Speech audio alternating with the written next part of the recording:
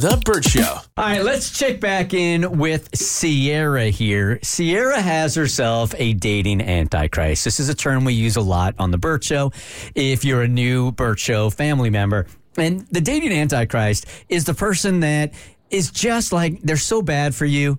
It's a toxic, dysfunctional relationship. So you break up and then they do something to where you get back together, and then you break up and they do something again. And they have this gravitational pull on you and you can't seem to get away until finally they do something so bad. You're like, I'm done. Right. So Sierra is in one of these relationships right now, and she was going to be in the same room with this guy over the weekend and called us on Friday to say, what can I do to mentally make sure that I do not hook up with this guy again? And I think we all gave her very solid suggestions. Yours, of course, is... Don't shave your legs, wear your period panties. Okay?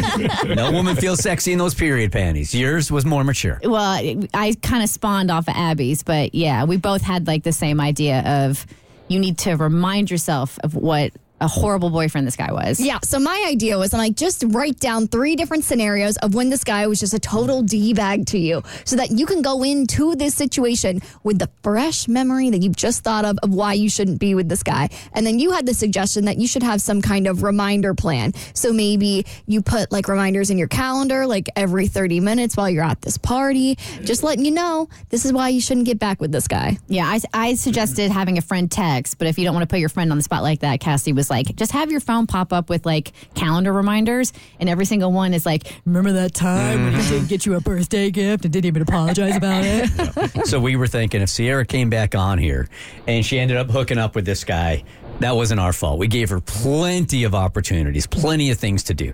All right, Sierra, you got to be honest with us. Tell us about the night. Go ahead. So I wasn't perfect, but I guess I'm proud of myself.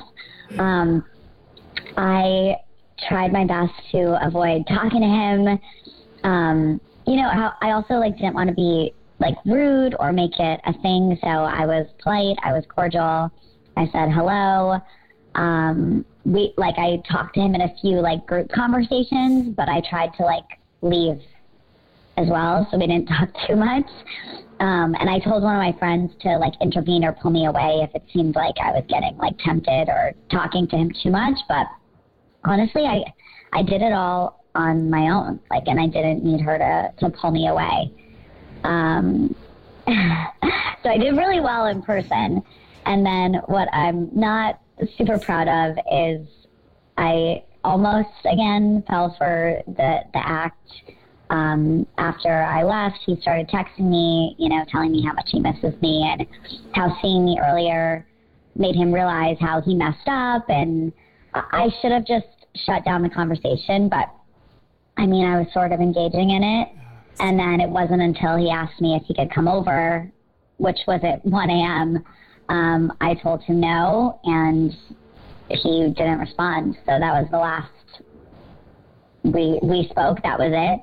So I can't say I handled it perfectly, but I definitely handled it better than I would have in 2023. So I guess I did good. Yes, you did. I'm not mad at it. Yeah, let's focus on the end result here, not the stumbling and bumbling on the way to get there, which I think you handled pretty well. Okay. At the end of the night, he didn't come over. You didn't hook up with this guy. Who cares about how you got there? I think this is real growth. And to me, this is sort of like any bad habit that you're trying to get rid of. So for example, it's January, you're trying to eat a little bit better. And so maybe, you've been on this diet for a week and you go into the pantry and you see those Oreos and you're like, oh God, those Oreos look good. And then you think about getting the Oreos and then you open the pack and then you smell the Oreos. But then at the end of the day, you put the Oreos back in the pantry and you didn't eat the Oreos. And to me, that's exactly what this situation was. You smelled the Oreos. I don't think you licked the Oreos, but you put them away. You put the Oreos away and you didn't full on engage. So I'm proud of you too. Thank you. I agree. I think this is a complete win. I don't think there's anything for you not to be proud of. Even in the fact that you heard him out, I think there's strength in that. You didn't have to completely avoid him in order to make the right decision. You heard him out and you saw how his antics led to the one thing that he clearly wants, which is to come over, and you shut it down. I don't see why you're not proud of that as well. And if anything, you made it more difficult on yourself. The fact that you engaged and you kind of you put yourself in a position where you really could have caved. and you almost set yourself up for failure, but you overcame. So if anything, I think you over succeeded. Good for you. I want to build on Abby's analogy of the Oreos, okay? And I want to circle it back to you. With Abby's analogy of the Oreos, you do a really great job. You put that Oreo in your hand, you smell it, and then you're like, no, I'm not going to do that. So you put it back in the pantry. But there the Oreos are, and you still know they're in the pantry. Double stuffed or single? That's important. Double, Man, Okay, yeah. okay. All right, but they're still in the pantry, and your mind knows that. So you'll be tempted again the next day, and the next day, and the next day, unless you throw the Oreos out or you put water on them and then throw them out, because then they can't be eaten. The equivalent of that for you right now is blocking this dude. Because right now he still has access to you. He's going to text you. Dudes like this, the Antichrist, the dating Antichrist, they will use, this is challenging for him now. This is intoxicating for him now, all right? You finally said no. He's going to come at you harder. You got to block him right now. Close the pantry. Do not eat the Oreo. That's true. Can you do it? I think I can. Put your phone in. Put your phone in your hand right now. Put your phone in your hand right now. Okay, I'm going to do it right now. Okay? It's probably in your hands right now. I was like, how is she talking to us? And we tell everybody not to use speakerphones.